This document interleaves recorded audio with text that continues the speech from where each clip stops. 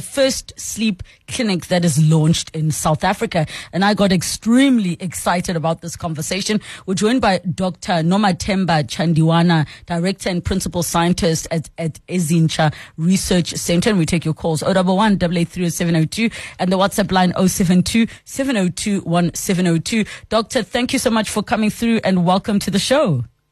Thank you, and good afternoon to you and your listeners. I have to say, Doctor, the reason I got so excited is because I thought to myself, my goodness, there's somewhere I can go and sleep.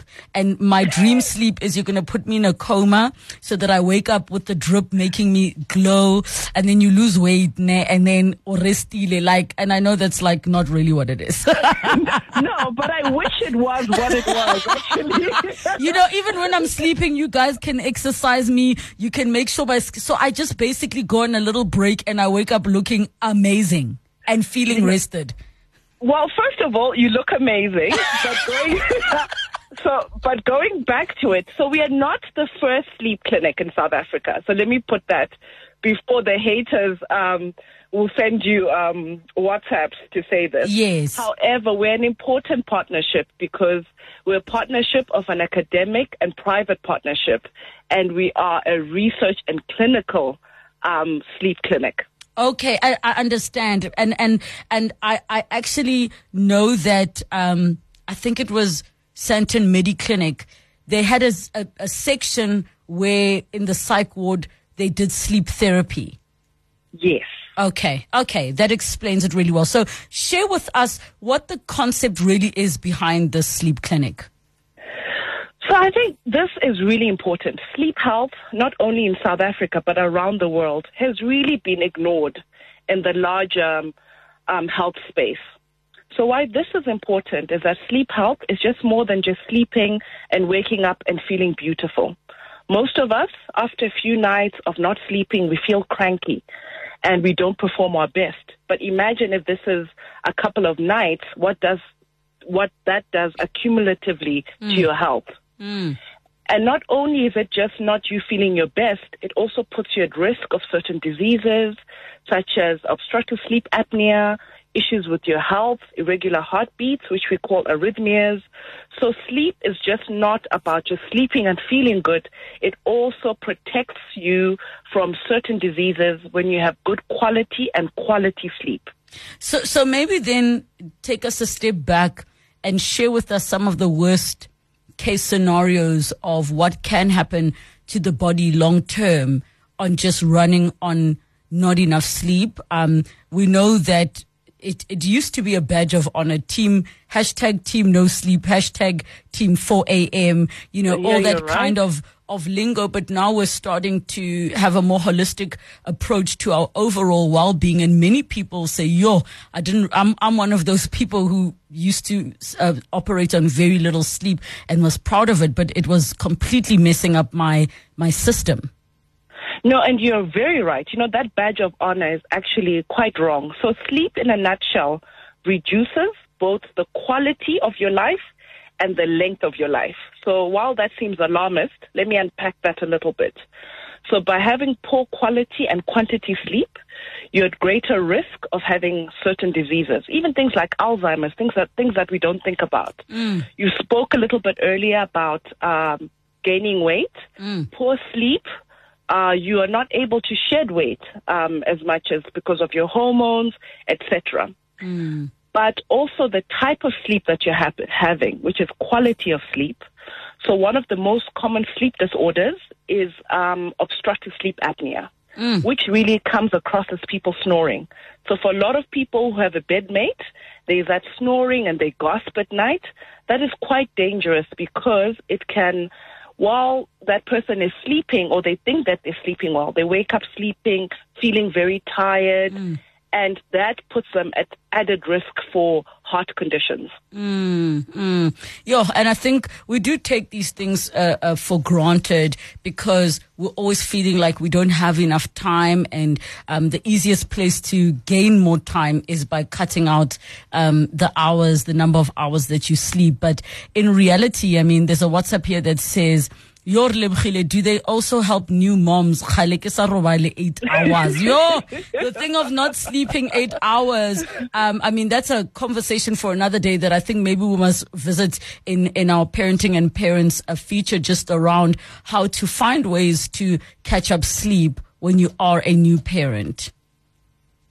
Definitely. I think we've learned to accept poor sleep as a norm. But I say this to everyone, including you and all your listeners. Do not accept poor quality sleep because it's just not about the sleep. It's actually about your health. And out of all the things that we can do to improve our health, which is exercise, eating better, good sleep is one of them. Okay, so with all the sleep challenges that you are finding outside of stress, and let's just say poor lifestyle choices, what are some of the other sleep challenges that you're finding people are facing in South Africa? So, I mean, before I answer that question, one of the things is that we know very little about how South Africans sleep, you know? So that's one of the reasons. I mean, apart from us being a clinical space, we're also a research space. We've got very little data on how South Africans and Africans sleep. So that's one thing that's important. You've seen with load shedding, if, when the electricity goes out or comes back on, most people wake up and that disrupts their sleep. But some of the issues that we're seeing, I mean, I think Discovery came up with this, that heart conditions are a big issue in South Africa right now. So we are seeing that it's insomnia, which is the inability to fall asleep. This is caused by a number of reasons: obstructive sleep apnea, which I talked about, and other less common things like restless leg syndrome. This is when your leg twitches and you're unable to sleep. So there are other different reasons, and even things around stress. The big one is also technology. Most of us do not have good sleep hygiene. We're on our phones, we're on TikTok, we're on Instagram, and we are not able to sleep well. And this is true especially for adolescents who should get more sleep than actually adults get. So there are a lot of things that are disrupting our sleep in the modern world. I'm busy laughing at you saying TikTok because I have so many people who say to me, yo, let me just TikTok and fall asleep, or say fall asleep to watching a movie. Why is that a bad thing? And maybe can you suggest reasons why some people opt to have that be their, let me fall asleep to something on the screen? So there is actually a term for it. It's called sleep revenge. So if you don't have a lot of time in your day, right? You don't have a lot of time in your day, right? Yes. You're busy, etc. So you procrastinate at night. You're on you're on social media, you're on TikTok, just for you to get a bit of control over your day. But that is probably the worst way to fall asleep. Doctor. That blue light that emits from a lot of our devices, that interrupts with the sort of sleep quality and quantity that we get. So to have good sleep hygiene, you should actually put your phone to bed. So just as you say goodnight to your children, you say goodnight to your phone. Close it, put it in a cupboard, because the temptation is if you can't fall asleep, you just reach over and you look at it. So put your phone to sleep as well. Doctor, I feel attacked. Really difficult. I feel very attacked right now. It's not personal. It's not personal.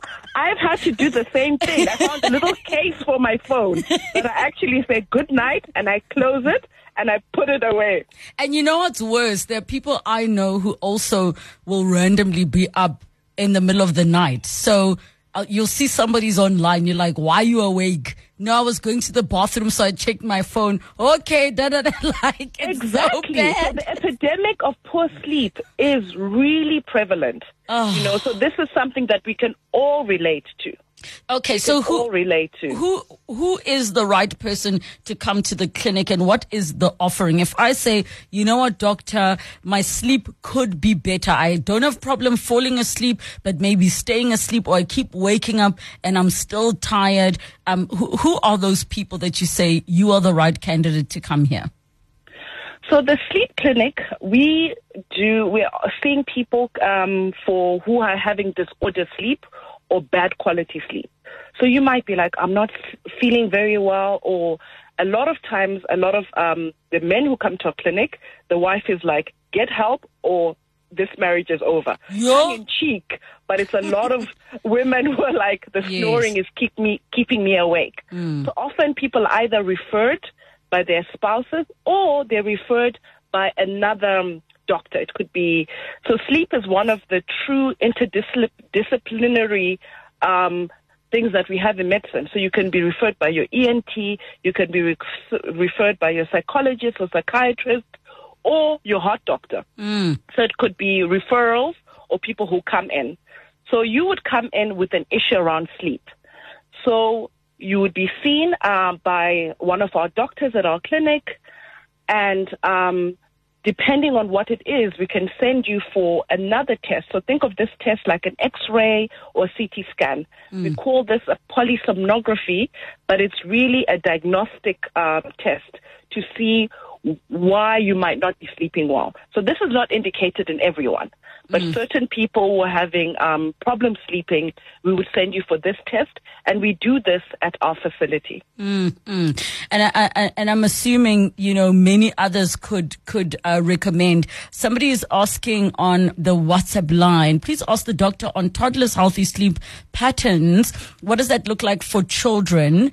Trying to gauge my child's sleep patterns. I know we won't have the time to go into detail around toddlers' schedules because the ages vary and it's linked to how they eat. Doctor, maybe can you share, do you assist parents who need help with their children? From a layman's perspective, I find that sometimes children's bad sleeping habits is directly related to what the parents are doing. You are very right. So any child or even adults as well, we need a routine around sleep. So whatever your routine and what works in your household, so I won't be prescriptive, but a routine, because children also need help with knowing how to sleep. People think that it's natural, but people learn how to sleep well. They have good sleeping habits, as I talked about earlier about sleep hygiene. Yes. So toddlers as well also need more sleep than children and adults. Yes. So toddlers need a certain amount of sleep. We're really looking at least 10 hours of sleep. Yes. So your child shouldn't be going to sleep at midnight, etc. They should be sleeping in the early evening. Yes. So around that, we do see children at our sleep clinic. We actually have a room dedicated to parent and child, but this is a child who has got disordered sleep. So this is a child who's referred to us for some issue, and then we see them for that. Yes. Okay, and if a person, because you obviously spoke about referrals, but other people can also just come in and make inquiries. I mean, we've got a caller here, Rami from Soweto. Rami, can you share with us what the challenges that you are facing? Yeah, the challenge is, going to church overnight for several days. When you come back, yes. Yeah, I don't know how one can solve that. Are you doing night vigils? Or so you are tired. Are you doing night vigils at church? Yeah, that's what we do. Oh, okay. So then let's ask Doctor, for those individuals like Rami who find themselves intermittently having periods of little sleep or limited sleep, what can you share with them that they can do? I mean, in my industry, there are nights where you'll be sleeping 2 a.m., getting 4 hours, but you try to do the catch-up thing. What would you advise? So, she brings up an important thing. She's going to church, but some people work at night. If you think about nurses or people who are security guards and work at night. So shift work also is difficult for your sleep because during the day, the world is awake and noisy. Yes. So you do need to find ways that you can sleep better. Yes. Make sure that your curtains are closed, that you have got a sleep routine that works for you during the day. But as you were saying earlier around issues around sleep and what can we do? So it's a fallacy to say, I haven't slept enough today. I got 2 hours, so tomorrow I'm going to catch up. That sleep debt is difficult for you to catch up. However, when you see that I've had a couple of things, whether it's been exams or work, etc., try reset yourself to get the best quality and quantity sleep when you can. You can't really catch up on the past, but you can work on the present for you to get good quality sleep moving forward. Oh, and that was one of the big questions that were being asked here by Noni, saying, is it true you can't catch up on sleep? Thank you so much, Doctor. How can we get in touch with your research center? So we've got our website. I think if you can share it with your listeners, even because this is a new area. So please reach out to us if you've got any questions, because sleep health is something we don't know a lot about. I was trained actually out of South Africa about 20 years ago, and there was nothing around sleep. So us having a facility here in Johannesburg is something that I'm really proud of, for us to be able to do it for our own local population, because we've got things that are a little bit different from other parts of the world. So please reach out to us. We've got a button of how to get a hold of us. Please, could you share our website? So the website ezintsha.org, that you are able to find all of the details there, and they can assist you. Ezintsha, spelled EZINTSHA.org.